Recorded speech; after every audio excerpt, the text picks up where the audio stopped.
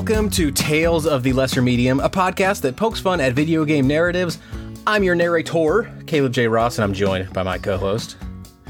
Bud, I have been doing nothing but pull-ups all friggin' day, man, because I've been watching Nathan just hang and dangle on ledge after ledge after ledge, and I started to realize my muscles quiver a little bit when I get a stack of bowls from the cupboard.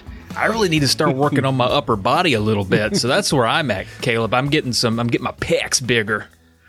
You know what's interesting about that visually just painted for me is I know how many people are in your household, how many people you live with. Mm-hmm. Way fewer than would necessitate an entire stack of bowls. So you're bringing down this stack of bowls for ulterior reasons than just breakfast or whatever, which tells me you're legitimately trying to work out with a stack of bowls. That's where you're at. That's your weight set, isn't it? I mean, a lot of times we'll get a soup and a salad. I'm not the kind of guy that eats his salad out of a plate. What am I, poor? No, I get a bowl for my salad. I get a bowl for my soup. That's 2 bowls a person. We're talking upwards of 6 freaking bowls, brother. It's heavy. So your young daughter's into soups and salads. Loves it. Oh, yep. Still eats with her hands. It's a mess. Got to keep the Band-Aids handy when they dig into that piping hot soup. I get it. I have kids. I get it.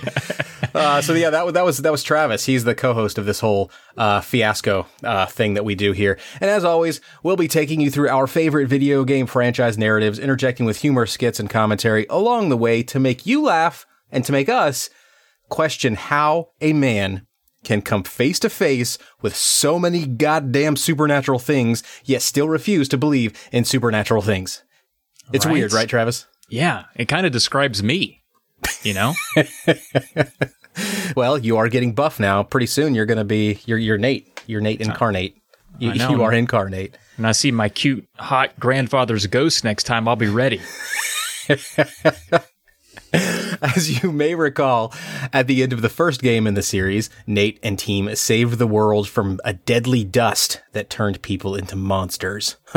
Then, at the end of the second game in the series, oh boy, Nate and team saved the world from a deadly tree sap that turns people into monsters. Mm-hmm. And now we're at Uncharted 3, Drake's Deception. Yes, right. And in this one, Sully's mustache becomes sentient and transforms into a monster. So the train keeps on rolling. But no, I do want to call out this game does have one of the coolest sequences. We don't really touch on it because it's just a shooty rootin' tootin' sequence through a sinking ship. But I loved that. I thought that looked so cool.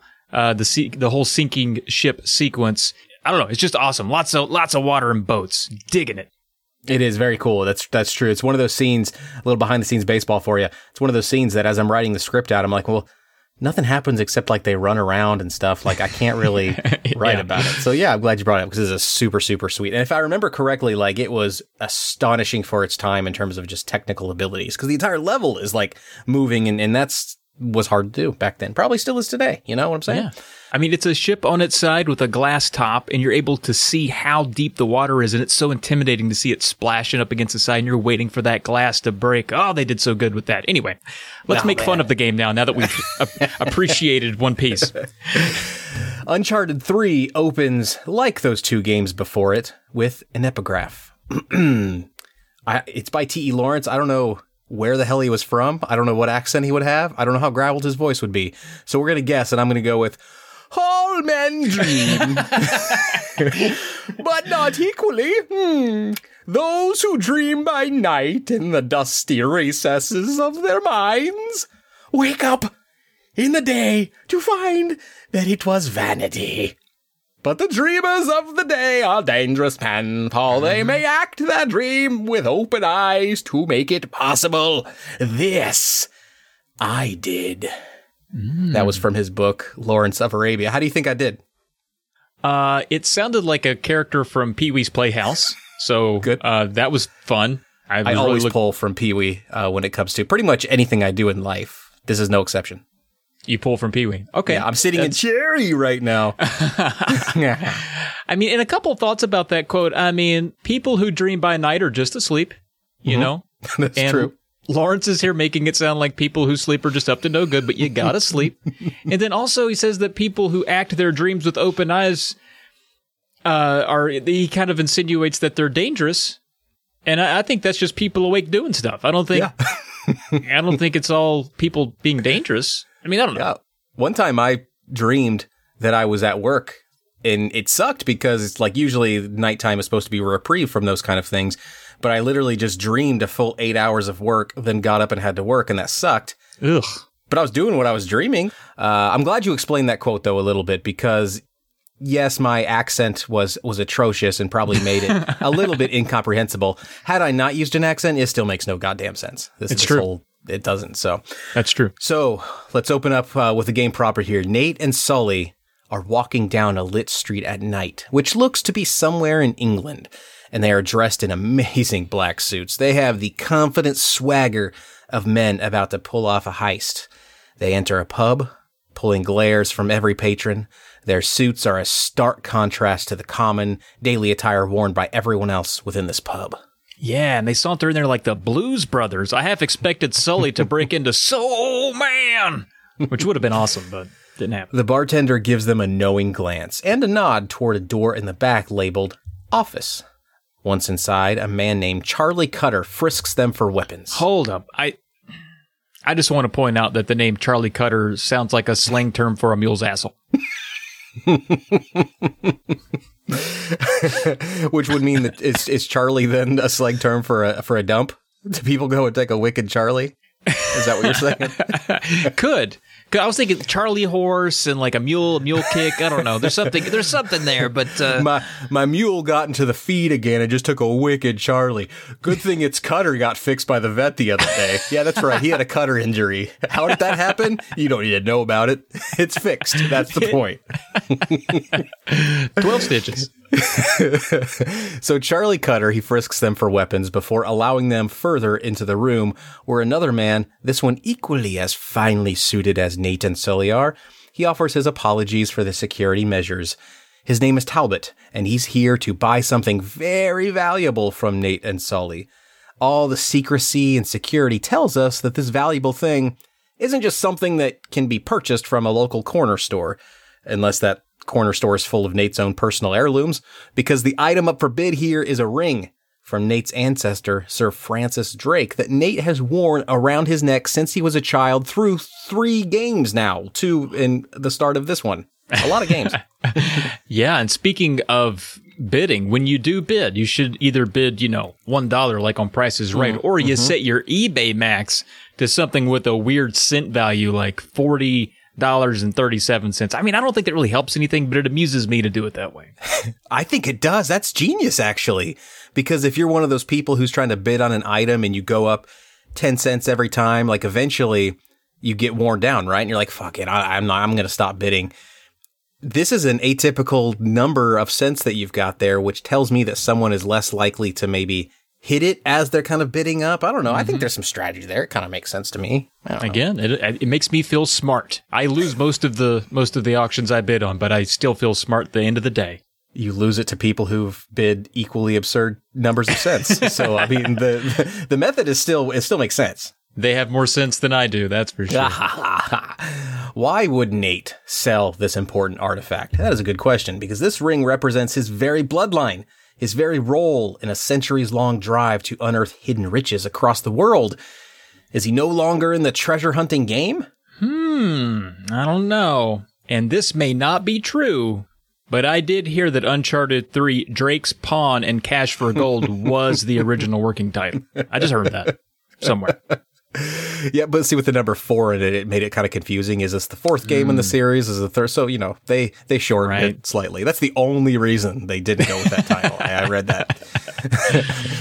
So, of course, this whole deal for the ring, it just goes bad. Nate and Sully assess the man's suitcase of money, and they determine that it's fake. Well, the money specifically, not the suitcase. The suitcase, it's genuine backroom shady deal default style metal. It's great. Yeah, straight out of a Tarantino movie, this suitcase. So, of course, a fight breaks out, but in atypical, not antypical, in atypical Uncharted style. There we go. This one involves only fists and bottles, no bullets.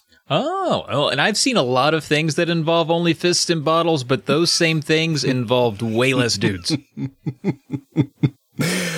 Gross. Our boys punch their way out of the bar and into the back alley where Talbot arrives in a car. For some reason. I mean, he was literally feet away in the same building that they're fighting outside of, so it kind of feels like a waste of gas, if anything. I mean, the only thing I could think of, maybe they tow after 9 p.m.? I mean, I don't know. That's a good point. England. They drive the wrong side. They tow after 9. It's weird. But Talbot isn't alone in his environmentally unfriendly car driving approach. A woman whom Sully identifies as Kate steps out from the car. Now, there's a history between her, Nate, and Sully that we'll surely learn more about a little later. She approaches a felled Nate at knife point, cuts the ring from his neck, stating that she's only taking back what's hers. Before Nate can retaliate, Charlie Cutter, the brute henchman and donkey anus from earlier, pulls a gun and shoots Nate and Sully in their respective chests. Oh, okay, correction. So there was one bullet in this fight. I lied. Well, at least 2 bullets. And now Nate and Sully are looking pretty friggin' dead. And we make a lot of direct comparisons. We especially in the first episode, we made a lot of direct comparisons between Uncharted and Tomb Raider. But man, I gotta say, Lara Croft made it to her 4th game before she died. And I will say this also, if you're listening to Tales of the Lesser Mediums out of order, you just got spoiled. Equally spoiled for anyone who played the game like me, because it didn't take until the 4th game before she died for me. Now, I killed her a lot during the 2nd game when they introduced that nude code into the game, but all it did was actually explode her to make fun of people who were trying to do the nude code in the 1st game. And I just kept doing it because I was sure one of those times she wasn't going to explode and she was going to strip down to those pyramid boobs. Oh. I was confident. How'd that turn out, though? Not very good. So Talbot and Kate, they don't handle Cutter's murder spree lightly. No. They reprimand their rogue agent and leave the scene quickly for fear of police showing up and implicating the two of them, Talbot and Kate, in these murders. As Sully and Nate drift off to their eternal sleep, we fade to a completely different scene, a flashback to a younger Nate 20 years ago in Cartagena, Colombia, outside a museum that houses an entire exhibit on Sir Francis Drake.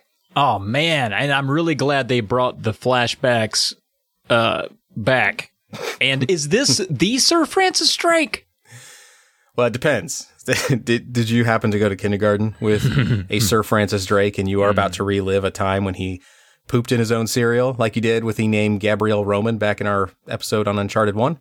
Hey, man, what is Tales of the Lesser Medium if not for recurring bad jokes? Yes, Sir Frankie Drake. Well, he didn't move to my school until, gosh, I guess it would have been 7th grade, because I remember we showed each other our first chest hair because we had an argument about which one of us Britney Spears would find more manly, and mine was longer, by the way. So the length of the chest hair was part of the appeal. I didn't know that. As someone who has no hair in my chest, I believe that to this day. Yeah, I think chicks dig it when you can really, put they're kind of like ponytails, but they're on the front on your chest. I don't know what you might call that instead. But they dig that. A Charlie Cutter tail, I think is what they call it. Somehow. Well, young, tiny Nate seems a bit suspicious scoping out this museum in this flashback. See, not only is he constantly checking over his shoulder like guilty people do, he's also a child about to enter a history museum. Yeah, he's either going to be so bored he falls asleep under a bench somewhere, or he gonna steal shit. Yeah, he's definitely gonna steal shit. Yeah. So he beelines for an upstairs exhibit. Also note that beelining is not something innocent people do in museums. A museum by design is meant for slow meandering. Someone arrest this kid. He clearly knows where he's going. The exhibit in question is a small, relatively inconspicuous glass case housing a silver ring. Hey, a silver ring or the silver ring? Huh? Okay, I'm gonna ask this again. If you went to school with a kid named Silver Ring, I'm gonna punch you through the microphone. Well, his real name was Stanley. God damn. But we called him Silver because he was always sucking on pocket change. He's just a mouthful of nickels and dimes, this kid. And I guess this would have been, I think 4th grade, because we were smoking our first cigarette together, and mine was bigger, by the way. Marlboro 100s. That was my brand through 8th grade. And So his name was Stanley Ring. Yeah, Stanley Ring. Yeah, old Silver. Yeah. Yeah, he died. Yeah, well, all those you start that early smoking, you're gonna die. That's just how it is. Yeah, he went down. Yeah, hit by a train, but yeah, not smoking related at all. No. Was it a train full of cigarettes? By the way, actually, yeah, but that was total coincidence. Yeah, we were all blown away by that. We were like, yeah, we knew we'd get him eventually. Yeah, that's what the doctors warn you about. You got to stay away from trains full of cigarettes. You know, the Silver Ring. Is, of course, unreachable. It is locked behind security glass, and Nate is unfortunately without a key. And also locked behind the glass is a circular stone tablet about the size of a coffee can lid, which we later learn is an astrolabe, which is an instrument used to make astronomical measurements. Astrolabe. Astrolabe sounds like what George Jetson would call half a pussy. Am I wrong? It sounds like the solution to a reduction in the supply of natural lube. So they create this astrolabe, which makes me wonder what natural lube is. What is, do they just sell bottles full of dude's spit? Is that what dude spit or lady juice? But that's I don't know how you get that in a bottle. Well, this particular bottle of astrolabe has a central indentation. It's not a bottle, okay? This particular astrolabe has a central indentation of a diameter suspiciously close to the diameter of the ring. Oh. It's weird how these items are obviously meant to go together somehow, but nobody has ever thought to combine them. Well, not yet. Oh, spoilers. Down, boy. Down. While Nate jots a few notes into his Things I Want to Steal notebook, a 20 years younger Sully can be seen pacing in the middle distance behind Nate. Sully, currently known as equally suspicious grown man, enters the frame just as Nate skitters away. Sully is also quite interested in the artifacts contained in this glass case, and he's interested in proper preparation. He brought a damn key. Oh, imagine that. Also, two people interested in the same ring who just happened to be in the same museum on the same day. This thing has been in this museum God knows how long, and we all picked today. Huh? Okay. Yeah, I'm really glad that the writers doubled down on, well, maybe like this is the third game, tripled down on including coincidences as just a core component to their stories. I would be very upset if they didn't. Very upset. Mm-hmm. Sully slyly inserts the key into the keyhole at the bottom of the glass case, but after a few jiggles, we're left wondering if Sully was able to actually open the case with this key. Perhaps the key didn't work. Either way, Sully just sort of saunters out of the room. The glass case is still closed, and so apparently he's planning to nab the item later after coming back with maybe a more fitting key. It's kind of hard to tell exactly what's going on here. I thought that maybe he was just verifying the key works for later. He's like, oh, fit right in there, pull that back out, and later I'm going to come back and steal the goods. That's true. That's true. I would hope, though, if that were the case, we would hear Sully say that out loud like he has every single other plan that he's ever had in the history of the series. It's true. So that is true. I don't know. But little Nate, little young baby Nate here, he thinks waiting is for nerds, and he heads toward the case. But of course, he is immediately interrupted by a security guard who grabs him by the shoulders and literally throws him out the door Looney Tunes style. It's great. Yeah, and I specifically took issue with the anvil that came crashing down on him afterward, too. Very out of place for this game. I did not think that fit. Nate, he stands up, he dusts himself off just in time to see Sully again. This time, Sully is exiting a different door of the museum. Nate pursues, slowly, cautiously, like ninja stink on an enemy butt. Interesting. Okay. Which means that the ninja was really close to his butt at some point. I guess. Oh, I got that. What we're getting out there. Yeah, okay. Just make sure. I want to make sure we're all on the same page here. Mm-hmm. Nate follows Sully to a shady keymaker who hands Sully what appears to be another key. Now, maybe this one is slightly altered according to Sully's most recent scouting session. It would seem weird to get another key if Sully already unlocked the case, after all. Yeah, fair. Maybe he just likes the way it feels when keys go inside locks. He's not really looking to steal anything. He's just a weird lock pervert. That would be really hard to argue in court. Now, my personal hope is that the audience's confusion here is purposeful and is meant to establish Sully as a man with a plan far beyond our video game player idiot comprehension. And Nate's ability to follow undetected, therefore, seeds our understanding of why these two would eventually become friends and cohorts in crime. That's my hope, anyway. Sully slips the key into his own wallet and returns to his jaunt around the city with Nate in tow. Maybe Sully is just trying to lure a boy. I mean, that's the only plan I see working at the moment. I hope this game doesn't go in that direction. I really don't. At one point, Sully meets up with a woman who looks very much like a 20 years younger Kate, the woman who stole Nate's ring in the intro of the game. The Kate? I already defined which Kate we're talking about here, Travis. Listen, I dated a Kate.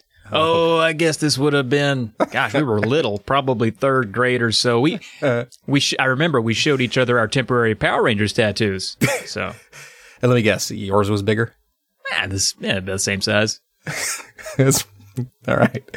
Eventually, Nate gets close enough for a very subtle snatch and grab job, taking Sully's wallet without Sully noticing. Now, I know what you're thinking.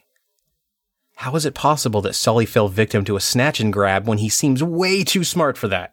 Right? And actually, I was wondering why it's called a snatch and grab job.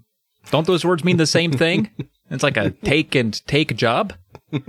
Seems redundant. Yes. Yeah, I think so. Either way, Sully actually did know that Nate took his wallet, because just when Nate slows his escape to a cheeky stroll, Sully jumps out from an alleyway to grab Nate by the arm. Oh, okay, I get it. So Nate snatched the wallet, and then Sully grabbed Nate. That's a classic by-the-book snatch and grab job. Snatch and then grab job. Yep. Snatch and then also grab. Mm-hmm. But wait. So if Sully didn't grab Nate, then would we have just witnessed a snatch job? Because, I don't know exactly what a snatch job is, I guess, before playing this game, but I assumed it was something way different. It requires astrolabe for sure. The capture turns to, maybe that's how maybe that's how the vagina became half in your Jetson scenario. I wonder if that's what it was. Could have been. Well, it's a snatch job. I mean, that's why. That would be a grabbed snatch job, maybe? Yes. I think you just named the episode. This capture here, it turns to camaraderie as Sully and Nate find common ground with all the thieving they love to do. The meeting ends with Nate giving Sully's wallet back to him, and the audience is left with the understanding that a mutually beneficial thieves reunion between these two characters is inevitable. Yeah, I was definitely thinking that because we just went through two full-on, well-written and read narratives where Nate and Sully were thick as thieves together. Writing on the wall there, yeah. Yeah, and the opening scene in this game where they also do thief stuff together was also, it factored into that, that conclusion. Mm-hmm. So maybe this origin story that we're talking about here doesn't really traffic so much in like mystery, but it does get us excited to see just how Nate and Sully's relationship will develop. Mm-hmm. Yeah. Oh, and hey, Travis, you know that wallet that Nate gave back to Sully a few moments ago? Well, sneaky little Nate, he grabbed the key before giving the wallet back to Sully. Oh, that little rascal. Mm-hmm. That scamp. It would have been bad news, though, if the key didn't work that time. Like, imagine how awkward it would be for Nate to just show up in that locksmith's office requesting tweaks to the key. Or maybe my other theory is correct, and Sully had the working key and tested it out, left, got a second key that didn't work, and then tricked Nate into taking that one. Ha! A plot that only Sully's mustache could come up with. Actually, better idea. What if Sully's mustache could just open locks? Oh, my God. Just Please. Pull it out and just plug it right in, put it back on. Oh, that's amazing. I've long complained about the lack of creativity in video game lockpicking minigames. But if that becomes one, I take everything back. That will completely revitalize the whole industry, the cottage industry. Yeah, universal mustache key. It's coming. That's a James Bond thing right there, for sure. You control, you have to select which hair you control and then use the 2 thumbsticks to individually control the hairs and kind of weave in there and everything. Oh my God. Imagine the verbs you could come up with to use that in other situations throughout the game, right? Oh my God. I know, right? I'm not going to imagine that and then you have to shave for smaller doors so that you have to trim the mustache to get through. Oh, that would be a great. We're on to something, man. And then how do you force grow the mustache when you need it back? Do you take a certain pill? Do you just squeeze really hard and it pops out? Yeah, I'm not sure. Doesn't drinking, maybe this is what my mom told me, but doesn't drinking milk help your facial hair come in faster? She said, drink all your milk. So, and my dad would be like, yeah, it puts hair on your chest. And I just associated that with hair growth, I guess. There's so many things wrong with that. Plus milk mustaches, right? No? The whole adage of putting hair on your chest is usually reserved for things that are hard to drink or alcohol, Bernie, something like that. I just didn't want to drink my milk. All right. You want to but you did want hair on your chest at the age of 4.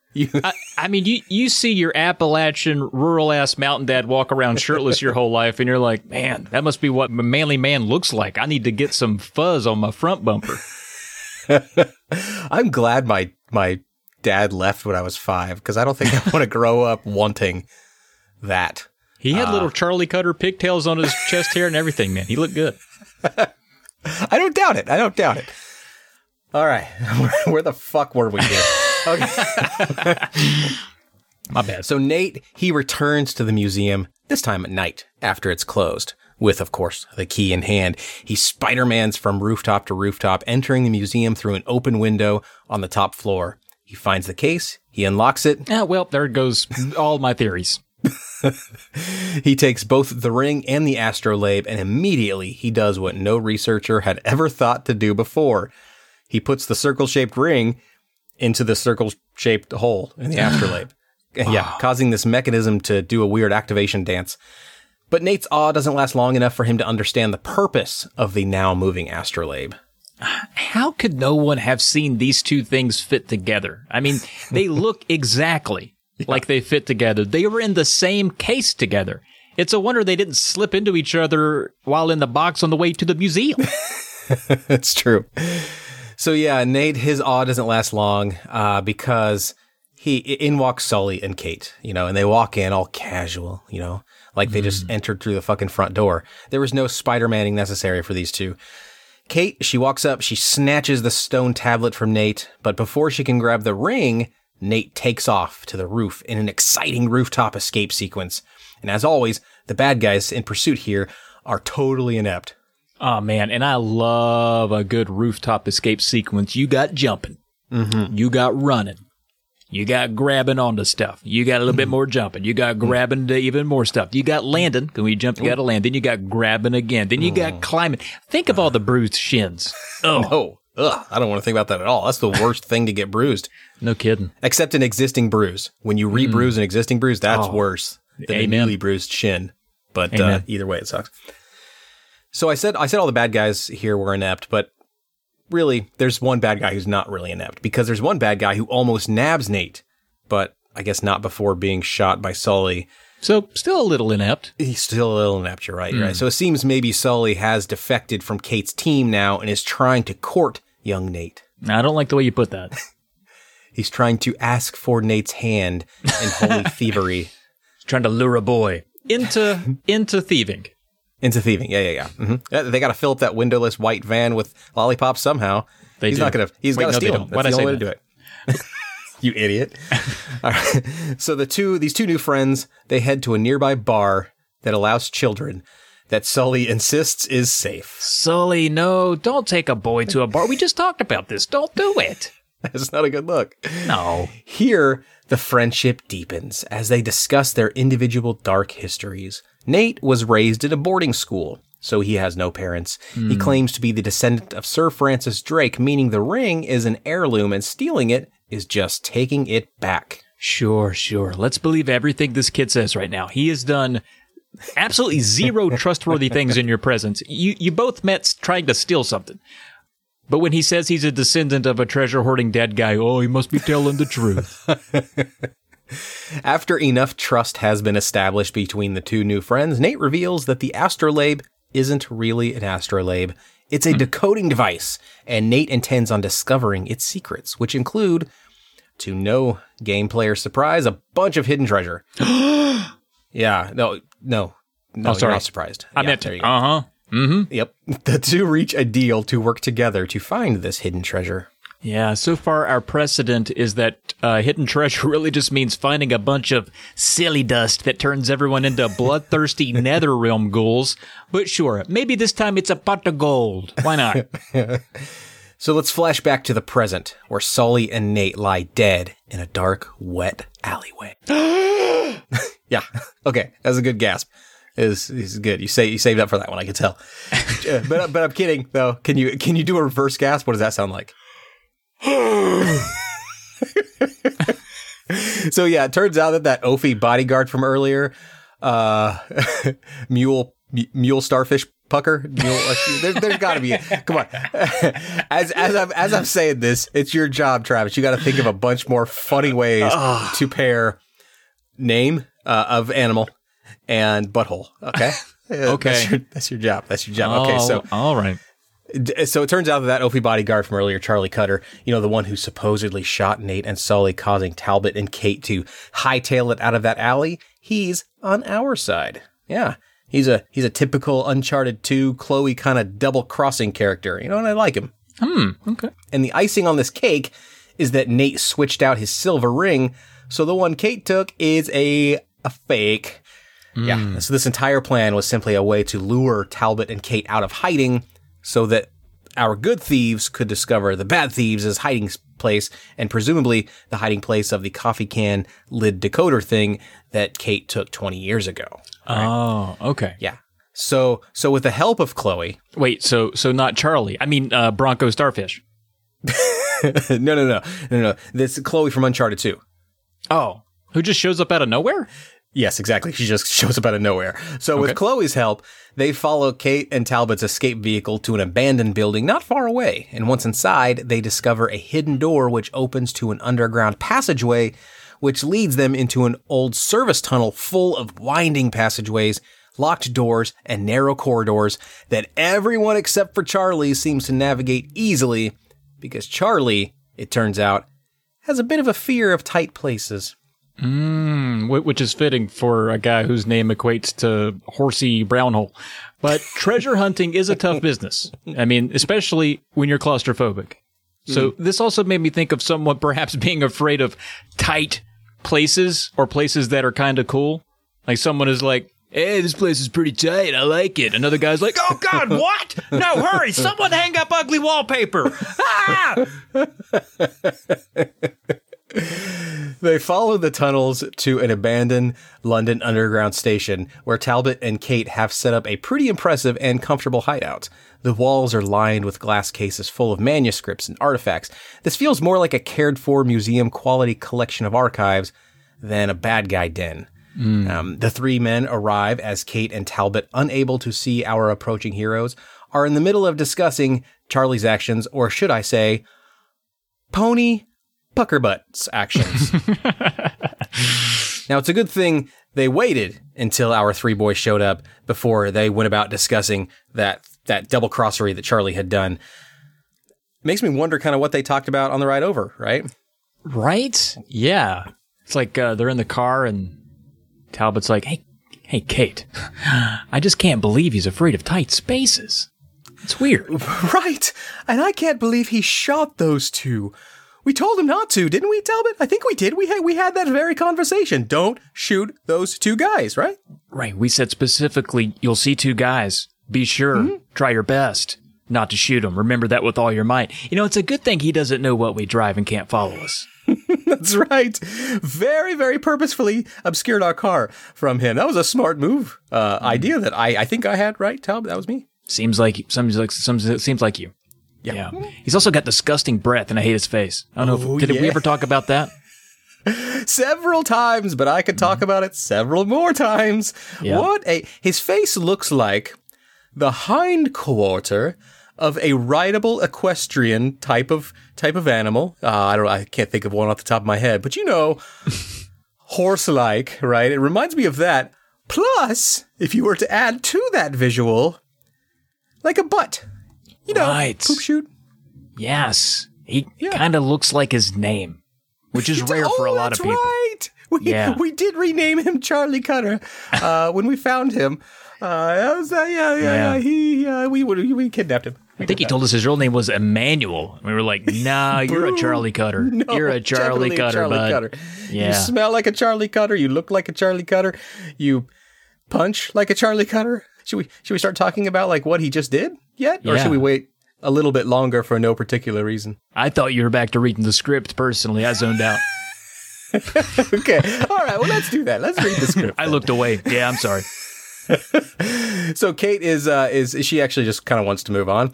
She has both the coffee can lid thing and the silver ring. Well, would you believe if I told you this, Travis? She doesn't have the silver ring. She has a silver ring, right? Oh. Because she just now realizes that the ring that she has is a fake because she attempts to place it into the coffee can lid thing, only to find out that it doesn't even fit. Oh. Which seems like a weird oversight on Nate's part. I mean, he had the fake ring created, right? Couldn't he have just said, "Hey, match these dimensions exactly"? He knew those correct dimensions. I don't know why he had to make it different size. That is weird, right? Yeah, I mean, maybe he just needed some way to tell them apart. I don't know. I don't know, man. I feel like if he would have made it the correct size, they wouldn't have instantly come to the conclusion that they've been tricked. They would instead feel like maybe this thing is out of batteries. Like, hey, did you check that? They would have thought something else was at play before that. Or maybe, I don't know, this whole thing is horseshit. They could maybe think that. Yep. Sorry, Charlie Cutter shit. So they realize that they've been duped, and they immediately realize Charlie, or Cutter as they kind of just call him, is a double-crosser. The entire herd of evildoers takes off to find our three amigos, not knowing, of course, that our amigos are in the very same room they are. Oh. Yeah, so with the bad guys gone, our boys are free to roam the underground artifact cache, where they find a journal written by famed archaeologist and writer of the opening epigraph, T.E. Lawrence, laying next to the coffee can lid, which Kate coincidentally left behind. Together, the two clues point to our final destination, Arabia, in search of the lost city of Ubar, a city of immeasurable wealth hidden somewhere in the vast desert sands. Man, this coffee can lid, why would Kate leave this very crucial piece of the puzzle behind? It's like she wants to be followed. At this point, Chloe makes a really good point that's worth noting for all of you with an ear toward figuring out where the monsters of this game come in. Oh, okay. 1 sec. Let me just go ahead and put down this book detailing how to track Mothman. Okay, now I'm on board. See, Sir Francis Drake was sent by Queen Elizabeth to Arabia to find the lost city of Ubar. So why shield its location, even from the Queen herself, with all these decoders and ciphers and silver rings? Turns out Drake found something that he knew should stay hidden. Yep, monster stuff. Wacky, backy, tacky monster stuff. Ugh. Almost certainly wacky, backy, tacky monster stuff. Now, it's important to note that at this point in the Uncharted timeline, Nate has first-hand experience with unearthing wacky, backy, tacky monster stuff, then fearing its power, then resealing it, then leaving with no treasure at all, and being cool with that. Yeah. And this doesn't happen just once. This has happened multiple times, fairly recently, it seems. So he knows what it means when a famed explorer goes to excruciating lengths to hide stuff. Yeah, and as you're playing, you think, man, this time it's going to be different. Because after all, this is the third game, and we need fresh ideas. Sure, we can make a witty man-monkey climb all over anything you want, or make goat-headed demons run around in broad daylight. Sure, we played the first two games. But what's the motivation here? At what cost? What are we achieving with all these wacky, backy, tacky beings? God, I wish I was as optimistic as you, Travis. I don't know if that's going to happen. Chloe's on my team, though, because she steps in to state the obvious, and Nate's response, well, it doesn't make any damn sense. No, hang on a second, because if you recall the last time we went halfway around the world searching for a lost city, things got more than a little dicey. Yeah, but this time we have the upper hand. I mean, look, Drake only had half the clues. Lawrence only had half. We have both. Yeah, I don't understand the logic. Having an easier path to the monster creating goo doesn't make the monster creating goo go away. That's a really good point. Truly. So we have to figure that Nate and company have already made the character leap from greedy treasure hunters to noble heroes, and they realize they need to find this monster goo stuff before the bad guys do so they can prevent the bad guys from doing bad guy goo stuff. Sure, maybe. All right. Right? Let's accept that that's the motivation here. But bigger problem, Arabia is fucking big. How will they know where in the 600-mile expanse of the Ruba Kali Desert that this city of brass exists? How will they know in that entire desert, like, where the city is? You know? It's a Google map. I don't know. Big city. Google Maps, you're right. Google Maps, maybe? Satellite imagery. That'd be one thing. Could do that. That'd be probably the most logical thing. I mean, that is one thing, but it's also kind of the one thing. Really. They don't have that, I guess. Okay. But T.E. Lawrence's journal does point them to France and Syria, where our gang aims to find some clues to help them pinpoint the needle in the sandbag, the brass needle in the sand haystack.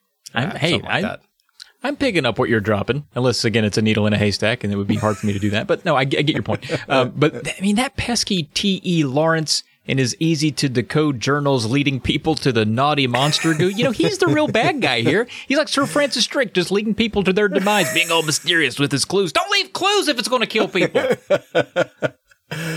A fucking man, right? Right. So we join Sully and Nate in France en route a nearby 11th century chateau that promises to house the next clue to finding the lost city of Ubar, or at least the next clue leading to the next clue leading to the next clue leading to the next clue to finding the lost city of Ubar. You know how it is. You've played this game. I got you. Once inside the chateau, a few solved puzzles lead Nate to a secret passageway through a fireplace, one that Nate falls into without any return route. So he just kind of follows the tunnels. Which I guess is probably good. I mean, I can't imagine him finding hidden tunnels and then thinking, well, time to go back. This is not where I'm meant to be. What are these hidden tunnels? The tunnels, guess where they lead? Treasure. No, I'm just kidding. Yay. Oh, okay. Sorry. I wasn't expecting treasure. I was prepared for okay. Gotcha. You're right to be prepared for disappointment when I'm talking. So I got you though. Yeah. No, it leads to just a well outside the chateau. Typical underground passage stuff, carrying water. Basically. I hear you, bud. I love a secret tunnel, and it can really just go nowhere. I mean, I have several serpentining around my home and property. They really keep the victims guessing, and the victims seem to love them. They run around there all day. Okay. I do find it weird though that the tunnel that goes directly from the fireplace goes to the water well. I feel like that's gonna be problematic for keeping a fire lit. I don't know. Right. Am I wrong? Yeah. No. I don't know how fireplaces work. Maybe. I don't either. But I'm finding your needle in your haystack there. I think I get what you're laying down. So even worse than not finding treasure and being led to just a well outside the chateau, where I will remind the listener, they already were. They actually started outside of there, and he made his way back somehow. Cool. Even worse than that, the bad guys, they've caught up with Nate and Sully and are waiting in the courtyard, eager to get some of Nate's bullets inside of them. Mm-hmm. And after killing everyone, which Nate does very quickly, Nate and Sully continue searching the chateau until finding an unfresh corpse, which shouldn't be weird, as Nate and Sully just made like thousands of fresh corpses. This one is weird because it's definitely one of Talbot's men, but it appears very decomposed. How could such a recent corpse decompose so quickly? Yeah, and well, at this point, they can't rule out zombie dust. I mean, why not? We've already declared it's in the universe. But I also think if you are not the type of person to hydrate regularly, when you die, you just kind of ball sack faster than other, maybe more watery corpses would. So it just could be a water thing. It's like dropping a hacky sack and some talcum powder. Just like that's the image I get on that. Yep. So they explore the chateau more until finding a hidden alchemy lab, which they realize belonged to a man named John Dee. Now, John Dee, he was mentioned earlier, but only really in passing and was quickly tossed aside as just some weirdo who was into the occult. But it turns out John Dee played an integral part in helping Sir Francis Drake find the lost city of Ubar long ago. He also, given the nature of this hidden magic laboratory, played an integral part in all of the monster stuff that is sure to come. Yeah, and not to mention, let's be honest, John Dee also just sounds like the name of a really cool guy who plays saxophone at jazz clubs. I mean, maybe he's the blues brother here. Oh, you're right, you're right. John Dee's great. I don't know if you heard him. His first album is my favorite. It was called A Cult Above the Rest. Oh, that's good. That's good. Yeah, and I swear, I'm not lying to you when I say this. It leads with the most amazing alto solo I've ever heard. It is magic. Yeah, like for real magic though. Like it's real actual magic. Damn. Yeah. And what's okay, I got it. Okay, wow. Wow. Underneath the alchemy lab, Nate and Sully discover one half of an amulet. The other half, we assume, is in Syria, right now being recovered by Chloe and Charlie. But as is standard with Uncharted storytelling, the bad guys show up at this very moment to relieve Nate of his new amulet and to fail at killing Nate and Sully when they had the chance. The bad guys leave with Nate and Sully still alive, and that still aliveness, it really contributes to Nate and Sully escaping. Oh, man, it really contributes. Yeah. Number one reason they escaped is they're still aliveness, I would say. With the realization that Chloe and Charlie may have also been followed, Nate and Sully head to Syria, where they find their way to an old castle that's been modified into a museum. Quick note I just realized. So the bad guys know, obviously, where Nate and Sully are. What if the bad guys didn't know where Chloe and Charlie are? They're leading them right to him now, right? Like now the bad guys just follow Nate and Sully there. Mm-hmm. Oh, no, man. Right. Okay. Well, you're right. So they get to this modified museum castle thingy, and they sneak in to find that their hunch is correct. Henchmen with guns guard the interior and try their damnedest to murder Nate and Sully. They fail again. I contend it's the same bad guys that followed them there, is my thinking. You're probably right. And speaking of their ineptness, Nate and Sully, I mean, they kind of make it easy for them because they can't sneak for shit, man. Right. Constant blabber mouthing. I mean, I get it. We as players need a little bit of conversation to kind of push it along, but just blabber mouthing out loud when they should be sneaking quietly about how they don't want to be detected by henchmen, but saying it loud enough that they're easily detected by henchmen. I mean, come on, guys. You're supposed to be good at this. Eventually, Nate and Sully do locate Chloe and Charlie, who have apparently not been captured and actually seem to be doing pretty well for themselves. There's even time for some levity, which I appreciate. In this exchange, the game cheekily addresses that the existence of cell phones should have made a long-distance conversation easier, therefore preventing the need for Nate and Sully to travel across the world, right? Right. However, narratives, they often have to sort of hobble their way into a reason for severing communication. And Uncharted 3, I love it, basically just tells the video game emperor that it's naked right to its fucking face. It's great. What happened to you two? We've been trying to reach you for over 24 hours. Oh, right, I need to top up my minutes. You're using a prepaid phone? Mate, those contracts are a complete rip-off. What? Mine's broken. Again? So Charlie and Chloe, they have discovered that Queen Elizabeth's spy network was incredibly extensive and was even part of a hermetic secret society called the British Occult Secret Service, or the BOSS. If you had to, Wow, I never put that together. I didn't until just now. So yeah, but I did it first though. So love the record show. No, you're smarter than me for sure. So there's the secret society of which the evil ring stealing Kate Marlowe. Oh yeah, by the way, her last name is Marlowe. I don't know if we mentioned that earlier. We did not. Kate Marlowe is a modern day member. So it's no wonder she wants to find this lost city of Ubar so eagerly. Lost city of Ubar LCU. So I don't think that one means anything. I was just seeing maybe it's something. But no, you know what? She's super duper into monsters. And honestly, and I got to say this, I know she's a bad person. She's a villain. And even though I don't buy a lot of the monster madness in these games, I do find that the most attractive thing about her. Yeah, I don't disagree. Yeah. So Charlie and Chloe's discovery leads the reunited group of four in search of their next stop, which is a hidden crypt entrance somewhere on the castle grounds. But our group of 4 gets, I don't know, I guess splintered a bit when Charlie receives a mysterious dart to the neck from Talbot. Talbot's mouth, specifically, I think. Oh, he just came up and He might have shot it. gave him a big There's a hickey? dart. Okay. Yeah, it was right in his mouth. He just walked up. He didn't spit it. He just bumps into him with his mouth between his teeth, like a woodpecker. This dart has some kind of mind control poison, which forces Charlie to hand his notebook of secrets over to Talbot. Talbot escapes with Charlie's clue-filled notebook before he can be apprehended. Ah, and poor Charlie. He had some of his best pickup lines jotted down in that journal, too, so now he's destined to die alone. Ah. On the off chance that he finds the one girl at the bar who's okay with him saying, wait, I got something really cool to say to you. Just let me grab a notebook here real quick. Let me flip to the right one. Let me look at your face. No, that one's not going to work for you.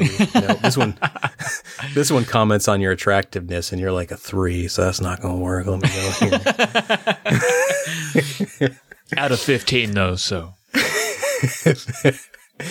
So yeah, they find this crypt entrance, and they help a confused Charlie along the way. And the way they handle Charlie is actually quite delightful and a little charming. It's uplifting, considering that he just gave away the journal and with it a bunch of clues, and he freaking tried to fist fight Nate. Right. They actually treat him with kindness, not anger, and I love seeing it. Their treatment is especially noteworthy. Not a note that will be documented in Charlie's book, of course, because it's gone. But their treatment is especially noteworthy, considering the crypt is full of very, very narrow passageways. And as you may recall, we've already established that even a mentally sound Charlie has a crippling fear of enclosed spaces. Thankfully, though, the effects of the poison wear off pretty quickly. Yeah, and poor Charlie, coming to realize he doesn't have the notebook. You ever do the keys, wallet, phone pat down, and then panic when one's missing? And now in this crypt with his claustrophobia, that poor bastard. Yeah, Charlie's like, all right, keys, good. Wallet, good. Okay, phone, good. Very close walls, good. Oh, wait, I mean bad.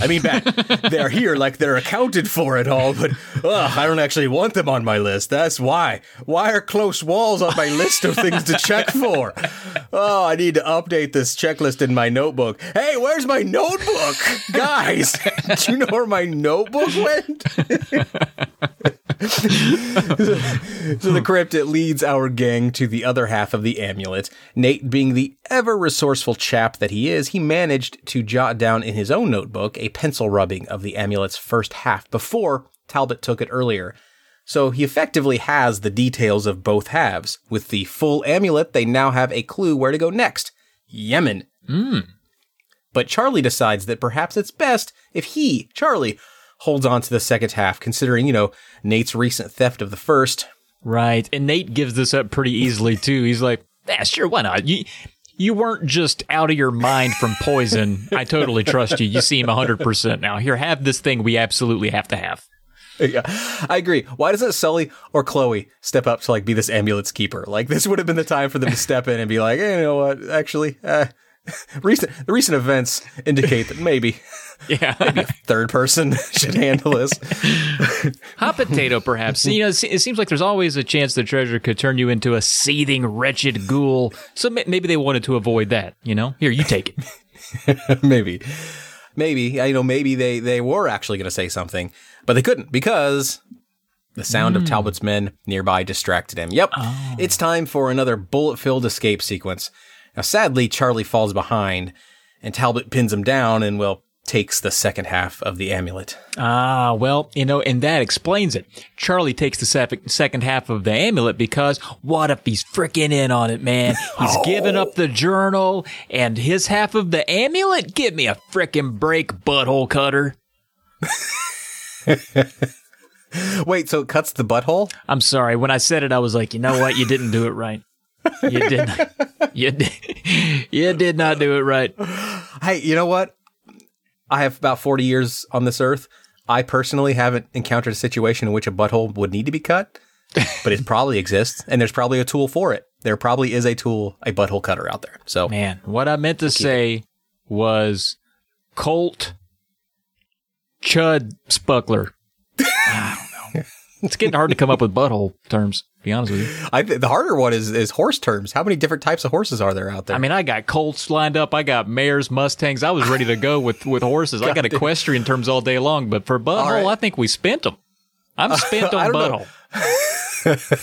I don't know. Let's tag team this here. You've got your list. Let's run through. We can come up with some butthole terms real quick. Now, the listener might be like, "No, don't say it out loud because now I know what you're going to say later." But it's still going to be funny because you don't know what horse name Travis is going to pair with it, right? So let's get some buttholes. We got poop shoot, but that's like 2 words. You might have a horse name and poop shoot. Fine. Sure. Sure. What about the fudge factory? Your fudge hole? Oh, right. See, I forget some of these. You got to go back to like 2nd grade to get some of these. Like you got to put yourself in that mindset. Like, how about the squirt? Something about squirt.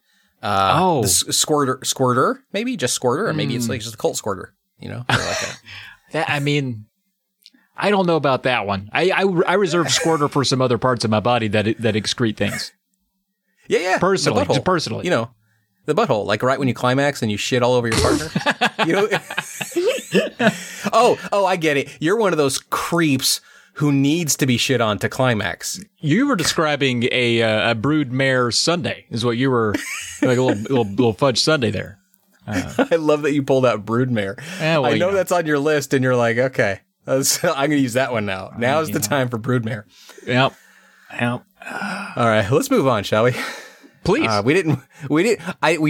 now we didn't come up with quite the list of butthole terms I was hoping we would. I'll be honest. Not as psyched on our productivity as I thought I was going to be, but it'll happen. It'll happen. So Charlie, he slips away from after having the amulet taken from him, but unfortunately in the process he ends up breaking his freaking leg. This means, of course, that while Chloe and Sully help Charlie limp away, I mean, I'm now realizing probably not a traitor. He broke his leg and all that. You know, he's probably just dumb, get stuff taken from him a lot. Yeah, I got it. Or he's a really good traitor. Ooh, you didn't think of that, did you? No, I didn't. So while this is all happening, Nate is therefore left to single-handedly defend the group during their escape, which also includes stealing a bus that brought a bunch of tourists to the castle. So Sully and Nate, they fly to Yemen, where they meet up with Elena. Yeah, she's back. I mean, yeah, and it turns out, sorry. Yeah, there you go. Thank you for the late gasp.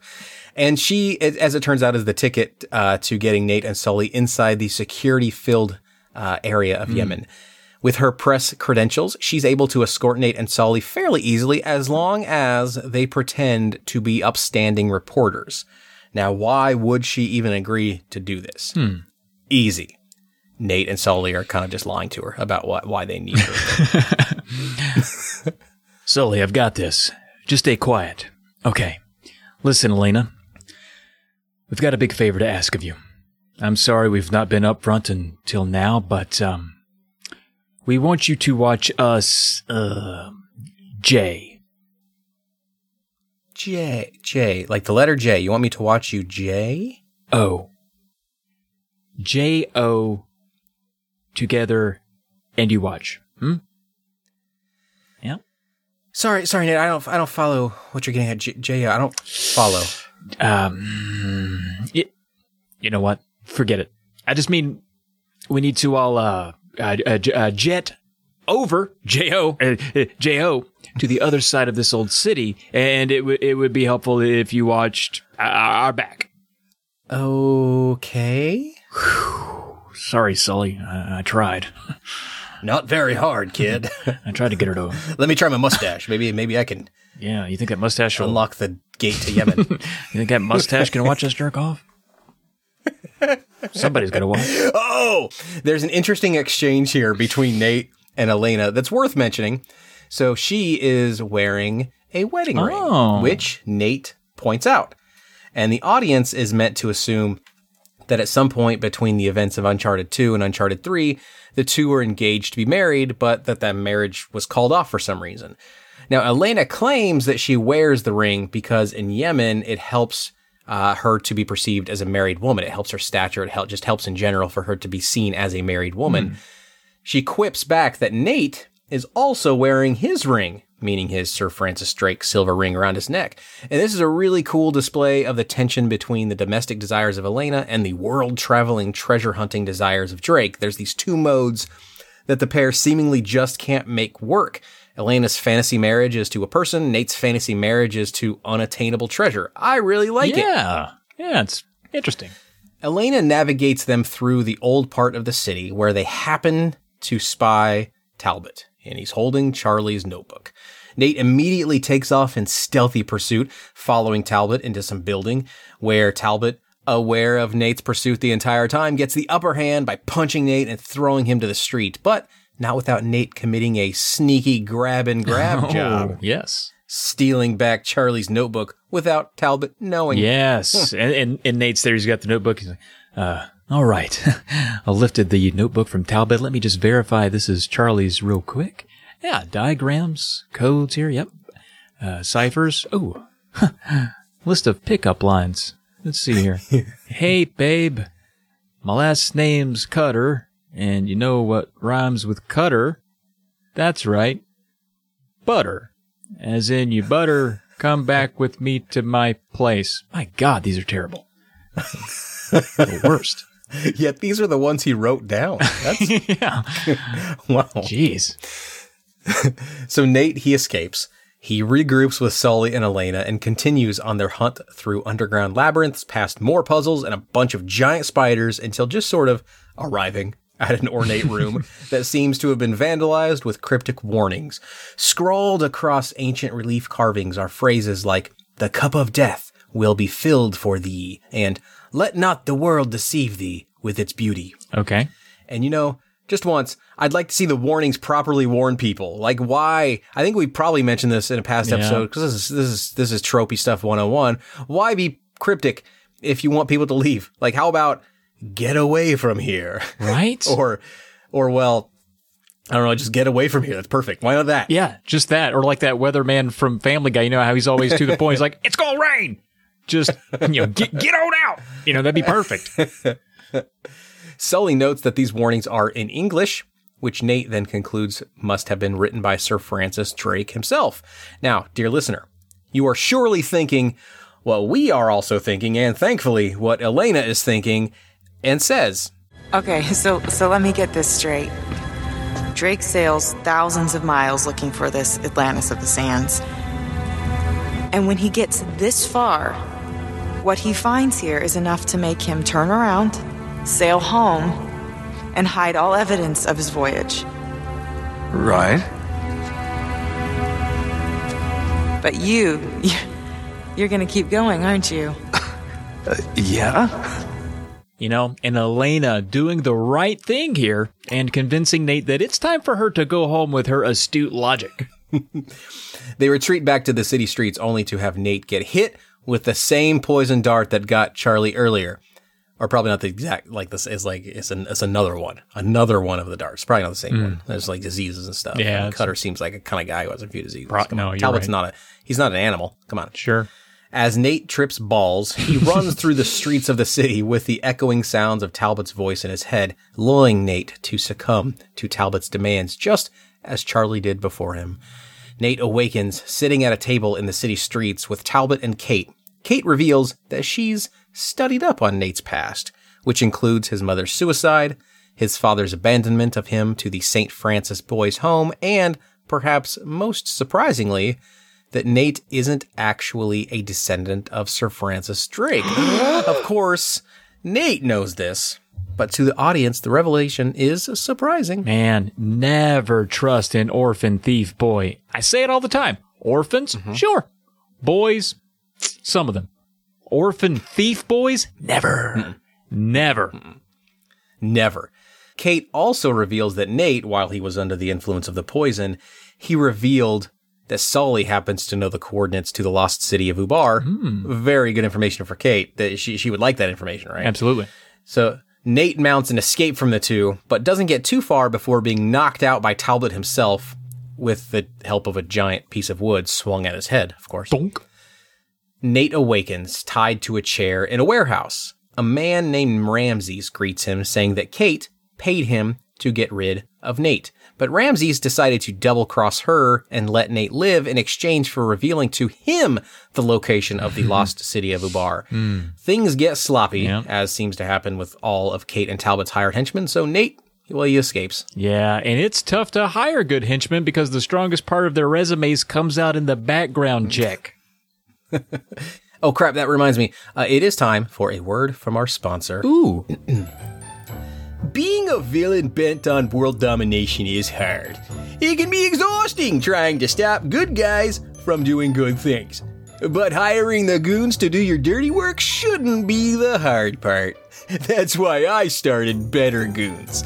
Our henchmen for hire are trained to not do all of the dumb things that lesser goons do. With Better Goons, we guarantee your team won't look only forward when walking, throw a grenade on themselves, announce the good guy's position, which serves mostly to reveal their own position, delegate killing responsibilities to other henchmen while leaving the room, just, assuming the job has been done. That was for you, Kate. Breaking the fourth wall of this ad here, but that's a good one. Aim a gun. Oh yeah, I'm still talking about things they won't do. I should probably reiterate that halfway through this very long list. They also won't aim a gun at the good guy while for some reason still standing within punch receiving range. Monologue about your master plan while the good guy's team has time to flank the area. Yes. And finally, they definitely won't playfully toy with the good guy when the good guy is out of options, which only serves to buy time for more good guys to come to the rescue. But we do guarantee that our goons will be flash frozen at peak freshness to ensure they arrive at your door ready to enjoy. If you are unsatisfied for any reason, simply return your Better Goon's corpse within 30 days for a replacement goon. No questions asked. Even if there are plenty of questions worth asking, we won't. And you won't. Now let me repeat that. No questions. You send money to our business address, and we send people who love to murder other people to your home address. End of exchange. That's Better Goons, because you deserve to rule the world. Man, I can think of so many times a Better Goon would have come in really handy. Yeah. Maybe even getting a handy from a Better Goon. Or just gooning with one would be fun too. Let me read back through our ad copy. Does it say our goons won't give you a handy? Oh, it doesn't say that. Oh, that's thank God. Unfortunate. Yeah. No, yeah. I mean, we want them to. Right? We want them to give us a handy? I think so. I'm not sure. I think so. Okay, yeah. Yeah. I'm sure they'll do it. They're goons. I mean, come on. I mean, you've already had it circulating. I found some ratings online of Better Goons, and I got to say, people loving the surface. We got one here. Mikey from Omaha gave it 5 stars and said Better Goons helped him expand his methering territory 3-fold in just under a year. No more nasty public schools for his daughter. They can afford private now. And he says with Better Goons, he doesn't have to pay out taxes for his employees because Better Goons are tax exempt. Ah, that's so cool. I bet they filed as a church. Oh, I don't know if I bet that's what they did. Yeah, probably. I mean, they're goon-like. I bet they did that. Yeah, it seems skeevy. Yeah. Once outside, Nate finds himself in an abandoned shipyard, surrounded by broken, rusty tankers, and of course, surrounded by more henchmen. Nate's mission now is to find Sully, who Ramses has indicated is also held captive somewhere nearby. After gunning and fisting his way through dozens of bad guys... Easy, Nate. Easy. Nate spots a single, seaworthy, though still deteriorated ship just outside the influence of the ship junkyard. This ship must be the transport vehicle for Ramses, and therefore must be where Sully is being held captive. Sounds pretty sure. Nate fights his way to and then throughout the ship, ultimately arriving in a holding room where, in the center, a man sits tied to a chair with a bag over his head. Nate, relieved to have found Sully, removes the bag to discover that this man is in fact not a man. It's just a straw dummy. Aww. Which means it's a trap. Ramsey, he calls down from above. Nate turns to find that he's in the crosshairs of Ramses' gun. Nate puts his hands in the air and, well, I mean, he escapes. Of course he does. Yeah. But at least this time, it's not the henchman's ineptitude that allows Nate to escape, unless the henchmen, I guess, are responsible for placing canisters of explosive gas close enough to the hull to allow Nate's single well-placed grenade to rupture it, right, causing the ship to take on water and slowly sink. Unless the henchmen were responsible for that, it's not due to their ineptitude. On the bright side, though, Nate did get confirmation that Sully was actually never here. See, Ramses claimed to have Sully simply as a way to try and get Nate to cooperate. Oh, man. Well, I mean, it's a good plan if he was trying to accomplish mostly nothing. You know? Nate escapes the sinking boat, passes out, of course, and washes ashore in the very city where Elena is. No way. Nate, he actually out loud calls this convenient, but we all know what it really is. It's coincidence, okay? Convenience is intentional. Coincidence is not. I can't imagine washing up on shore like this was all part of Nate's master plan. Surely not. Shore. Beach shore. Get it? Shore. Surely not. Go on. Still going to boo you. No, I'm sorry. Elena informs Nate that Sully is alive, but that he has been taken by Kate and Talbot in a desert convoy headed to the location of the lost city of Ubar. The problem is that the convoy has a few days lead on Nate and Elena, but Elena, she has a plan. Mm-hmm. All right. Nate is going to stow away on a cargo plane that's set to make a supply drop to the convoy. The plan also involves gracefully parachuting directly over the convoy so that Sully can be extracted as painlessly as possible. The plan, however, does not include what actually happens. While high above the desert, Nate gets found out. A fight ensues. The rear cargo landing ramp gets opened, and Nate gets sucked out of the plane where he deploys a parachute on a crate of cargo in order to survive the drop. And he lands not convoy adjacent, as was the original plan, but convoy very, very distant. I mean, the whole thing is complete horseshit, but it's also awesome. I mean, he's shooting at guys on a crate that's falling. The parachute doesn't pull for a while. He must have dropped from outer space because he's in the air for a solid 32 minutes, dropping without a parachute. It's pretty sweet, though. After a long and hallucination-filled trek through the desert, Nate happens upon an abandoned settlement. Well, I mean, abandoned except for the Kate and Talbot henchmen who were stationed there, presumably having been sent to investigate the downed cargo plane. Oh yeah, I forgot to mention. So during Nate's escape from the plane, he managed to also catch it on fire, sending the entire thing in flames down to the desert. Man, and my small nitpick, I mean, I got a lot of nitpicks, but one is his parachute lands just within a few hundred yards of the wreckage. But based on what I know about planes and velocity and parachutes, if you jumped out of a moving plane, even if it's crashing, that plane, it's moving so fast, it's going to be miles away from where Nate's parachute lands. But, you know, it's within walking distance for Nate. And, you know, nevertheless, just a thing. It's true. I don't think people think of know planes very well or think of planes in the way that they should. I remember one of my favorite things to do on planes is when we land, if I'm sitting next to a stranger or someone who's like relieved once we hit the ground, I like to remind them that no, we're still going like 300 miles an hour. If the plane crashes now, you're still dead. You're dead. Yeah. And they love me for it. They laugh do. And laugh. Yeah, I bet. So, a good thing though, there is water here at this coincidental settlement. So Nate, he murders a bunch of guys, drinks some water, and is very surprisingly rescued by a gang of robed locals on horseback, which is weird. So altogether, they gallop and shoot their way through all of the henchman army until a dramatic scene fade to white. Yeah, they also, you know, they're on horseback and they're shooting a lot of debris and gates out of the way with these big RPG missiles they have while riding these horses. But you think launching a rocket while on horseback might scare your horse. But these horses were fucking cool. They were John Wick horses, man. They did not care. We rejoin Nate and his new friends that night. The leader of the group, a man named Salim, is worried about the caravan and becomes especially more so when Nate reveals that the caravan is searching for the lost city of Ubar. Salim has much to say about the lost city, and would you believe it, it has something to do with monsters. Salim then he relays the history of the lost city of Ubar. 3,000 years ago, King Solomon commanded the power of the jinn, demons born of smokeless fire, until they rebelled. He imprisoned them in a vessel of brass and cast it into the depths of the city. Iran became a place of evil, cursed by the tormented spirits of the jinn. The English must not reach the city. Come dawn, Nate, Salim, and Salim's small army ride to the caravan.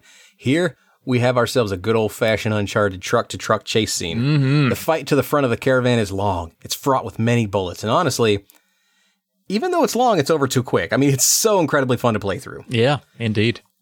After rescuing Sully, they continue riding toward the location of the lost city of Ubar in order to stop Kate and Talbot from reaching the magic monster-making stuff that we all know is there. Yeah. A desert sandstorm soon eclipses them, forcing them to navigate on a whim. As it happens, the dust storm is just the ticket they need to conveniently... Coincidentally... You're right. Coincidentally, arrive literally at the front door of the lost city of Ubar. Apparently, this dust storm is just like sort of a magical cloak that's been pivotal in hiding the lost city from treasure for hundreds of years. It's weird that nobody before thought to just kind of wander around in a sandstorm for a few minutes. Like, just poke around, see what's out there. Yeah. Wear some goggles, see what you can see. But when they get there, they find out that the door, it's not easily openable. In fact, it's only openable when they go through a contrived Rube Goldbergian puzzle lock. Of course. I mean, in all these games, we learned that they really overthought security back in the day. Just a little too hard in the paint on the security. But guys always get through it, though, so did they underthink it? I mean, I guess. I don't know. I mean, I guess it's harder than just opening the door. I guess so. It slows them down. Once they are through the doors, they behold the lost city of Ubar. It stretches for miles, a city of gilded minarets and elaborate brickwork, all cloaked within an ever-present curtain of wind and sand. The city is amazing. It even flows with water. The city is full of bubbling fountains. So, of course, Nate, he takes a little drink. He takes a drink. What a dum-dum. Also, the city now has been renamed. It's now the found city of Ubar, no longer the lost city of Ubar. And somehow, now that we've made it through the sandstorm and we're inside, the skies open up, still can't fucking see it on Google Maps. I don't understand how it stays hidden. Maybe Google didn't even try. Maybe they didn't know about the name change. And they're like, no, it's lost. We're not even going to try. So Nate's quick break to quench his thirst. And fortunately, it pulls his attention just long enough for Kate and Talbot to show up and shoot Sully in the friggin' back. What? And Sully, as one is wont to do when shot in the back, he collapses. Quick, hard, down. Yeah. Kate and Talbot, they casually just kind of walk away, leaving in their wake an army of henchmen that seem to have mutated somehow into fiery-eyed demon monsters with the ability to charge dash instantly around the city. These are by far the toughest troops Nate has faced so far. And here's the ookie dookie spooky wacky backy tacky monsters we've been waiting on all day. And I gotta say, like you kind of alluded to, these damn things, they do not care about Nate's bullets at all. They just don't care. They're tough. Yeah, just a short aside. I think this fight scene was the only truly difficult fight, or the only fight scene in the entire series that I had trouble with. It was really tough. Same. So just when Nate seems to have the upper hand, Talbot shows back up with another hallucinogen. This one dispersed not by a dart, but by a gas grenade. Why the change in tactic? Well, Talbot's a man of iteration and evolution, of course. Oh. So Nate, he's back to tripping balls, reliving past moments of the game through a much skewed perspective. Nate and the player are unsure what exactly is real. That is, until Nathan decides not to shoot a bad guy because the bad guy is probably hallucination, and therefore shooting would just be a waste of ammo, only to learn that no, that is a real bad guy, and they're all real bad guys. It's not fair, really. I mean, surely some of them must have just been in Nate's head, right? Man, I guess tripping balls is just tripping balls any way you slice and dice it. Nate, he blasts his way through this now found city until finding, hey, there's fighting all over the place here. Who is this that he finds? Oh, it's Sully. Hey, Sully, he's here and he's alive. He's not collapsed. That's Are you sure we're not high as balls? Oh, that could be it. We might be high as balls. There's a good chance we're high as balls and we're seeing people. He has doubts and he does almost shoot this Sully dude, but Sully is able to actually talk him down. And apparently, as soon as Nate drank the water, which, importantly, Sully did not, Nate just went nuts and ran off, is actually what happened. This is according to Sully, who watched the whole thing take place. Now, I, personally, would have loved to see this whole scene from Sully's perspective. Yes. Like, from a distance, Sully is like, did Nate just walk through a bunch of bees? What's he swatting at? Wait, is he shooting at the bees now? What's going on? Nate! Is it Yellow Jackets? Is it Yellow Jackets, Nate? Nathan! Oh, God, he's not even listening. It's like he's tripping balls. Tell me, Nate, is my strange and sudden Australian accent part of your hallucination? Or is this just me forgetting what Sully sounds like? Which 100%. one is it? 100% the latter, kiddo. I don't know. It's kind of a mid-Atlantic accent or transatlantic. Whatever was in the 50s. A little New Zealand, maybe, isn't it? Rolled up in there somewhere. Slight like Kiwi. There, mate. No one said we're talented enough to do this podcast we want to do. No one said that. We're just doing it anyway. That's true. It's your fault for listening, listener. You're the idiot. So they conclude that the entire city's water supply is tainted with this hallucinogenic agent, and that the hallucination, not some godly spell, is what caused everyone in the city to go mad. So no monsters, just monster energy drink. I get it. But if Kate and Talbot get to the source of the hallucinogen, that's a hard word to say. It sure is. But if Kate and Talbot get to the source of the hallucinogen, of the crazy juice, if they get to the crazy juice, okay, and are able to repurpose it for the nefarious, it's a hard word to say. Travis, It really come on, is. you try saying it. Say it right now. Hallucinogen. See? Nailed it. If these two crazy people get to the crazy juice and they're able to repurpose it for their own crazy means, then there will surely be a lot more people like Stone Nate who see monsters. From my perspective, sounds pretty freaking cool, but I can imagine why Nate might not want that. If everyone in the world sees monsters, then aren't the monsters real enough? Huh? Amen. Yeah. No, I'm with you there. 100%. Also, didn't Salim say that King Solomon imprisoned demons in a vessel of brass? Mm-hmm. So the source of the hallucinogen, the crazy juice, is like magical demon puree, or maybe like monster energy with pulp. Which sounds gross, but I mean, if we want to trip balls, we'll trip balls. I do like their use of the word imprisoned to describe putting something in a vessel. Like, that's how I'm going to start describing all of my pantry organization.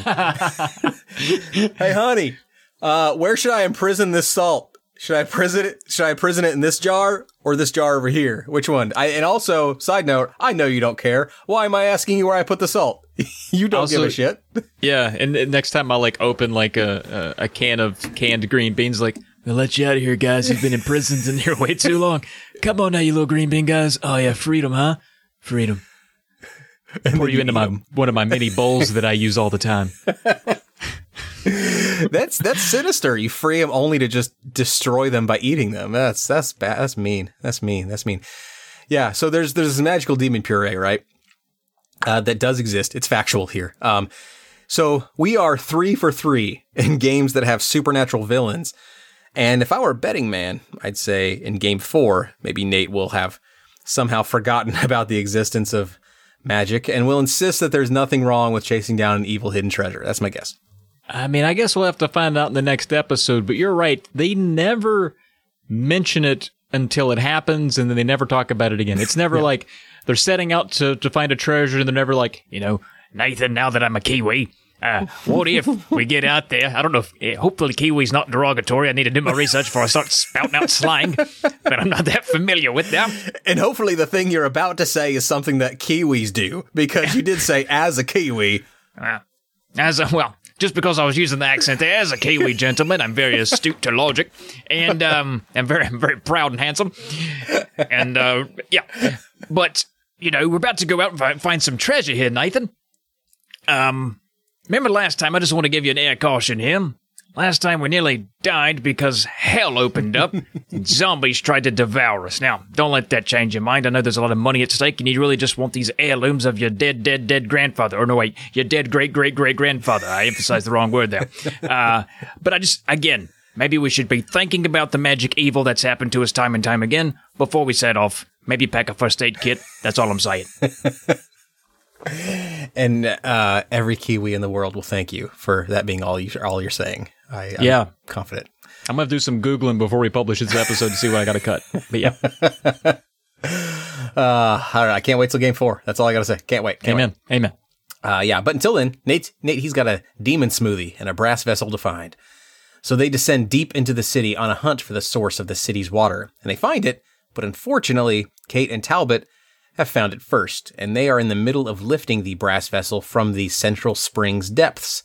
Nate, he manages to blow up the crane, which is good, and it sends the vessel back down to the bottom of the spring, while also, as he always does, he blows up critical support infrastructure, which causes the entire city to collapse in slow motion, where he and Sully can mount an exciting escape back to the surface.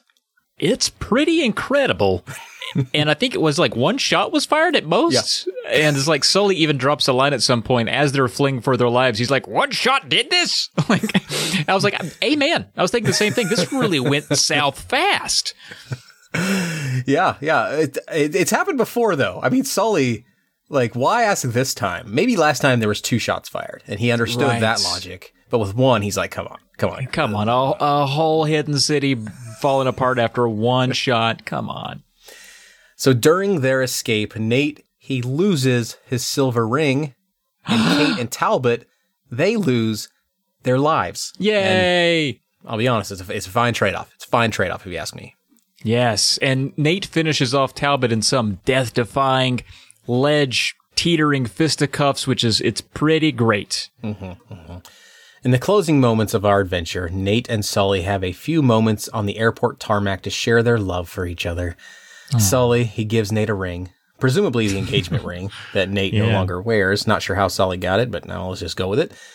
Apparently, Sully has kept the ring safe, anticipating that Nate would someday want to truly settle down with Elena. Okay, so he's wanting Nate and Elena. Sorry. Wow, this took a fan fiction turn that I didn't expect it to take. So anyway, Nate, he takes the ring, he embraces Elena, and the 3 of them walk off into the sunset. It's kind of weird. Yeah, a little bit. So, Elena, remember earlier when I was asking you to watch while, we, maybe not right now, Sully. We'll wait. And that's the game. They go off into the distance, and somebody probably JOs. Probably. I think, if I remember correctly, Nate was in the middle. Then Elena and Sully are on their sides, and they're all, Nate and Sully, or Elena and Sully, they have their hand like down, like they're holding hands. But what's weird is they're holding something, but like Nate's, both of his hands are in the air like this. So I don't know what they're holding down there. Right? Yeah, like a handle on a gentleman. Somewhere. Yeah, like a gentleman handle. Yeah. Oh man. Yeah, a good one. Another action-packed story. We end on a high note there. All 3 of them still together, still alive. I guess we don't know exactly where Chloe and Cutter are off to. They just kind of disappear, or where did they go? Chloe, I think, immediately goes on to the Lost Legacy DLC. She just takes a Jeep, I think, right to that DLC. But yeah, Charlie, I don't think we ever see or hear from him again. There might be a mention or 2 of him in Uncharted 4. I can't remember. But we'll figure out next week. We'll nail it down. I'm just gonna say dead. Oh man, yeah. Dead Charlie. Well, I loved Charlie while he was here. He has a great name, and it was fun while it lasted. We didn't get to go through a lot of our equine butthole terminology, but I tell you what, if he comes up next episode, we'll spend a good 2 to 3 minutes riffing for everyone. I don't know why we have to be just so crude with our humor, but gosh dang, it's fun for us. But yeah, that's going to do it. Do you have any thoughts on this one as a story or a game before we close her out? Mustang rim job. Rim job. Oh, no, that doesn't work. Oh, I mean, it's still butthole adjacent. Yeah, stallion sewer hole. Oh, I see. It's the 2 words for the butt. I know, there's right? not enough single word butt synonyms. I know. That's the problem. That's the problem we're finding here. 100%. I'm finding that to be difficult as well, because again, I got equine terms. I was about to say out the wazoo. Oh, that's one of them. Oh my god. Damn. Welsh pony wazoo. Yeah. I'm on board. I think that's where we wrap up this goddamn episode right there. Well, that's going to do it for this game, for our reviews, and for all our crude and loot humor.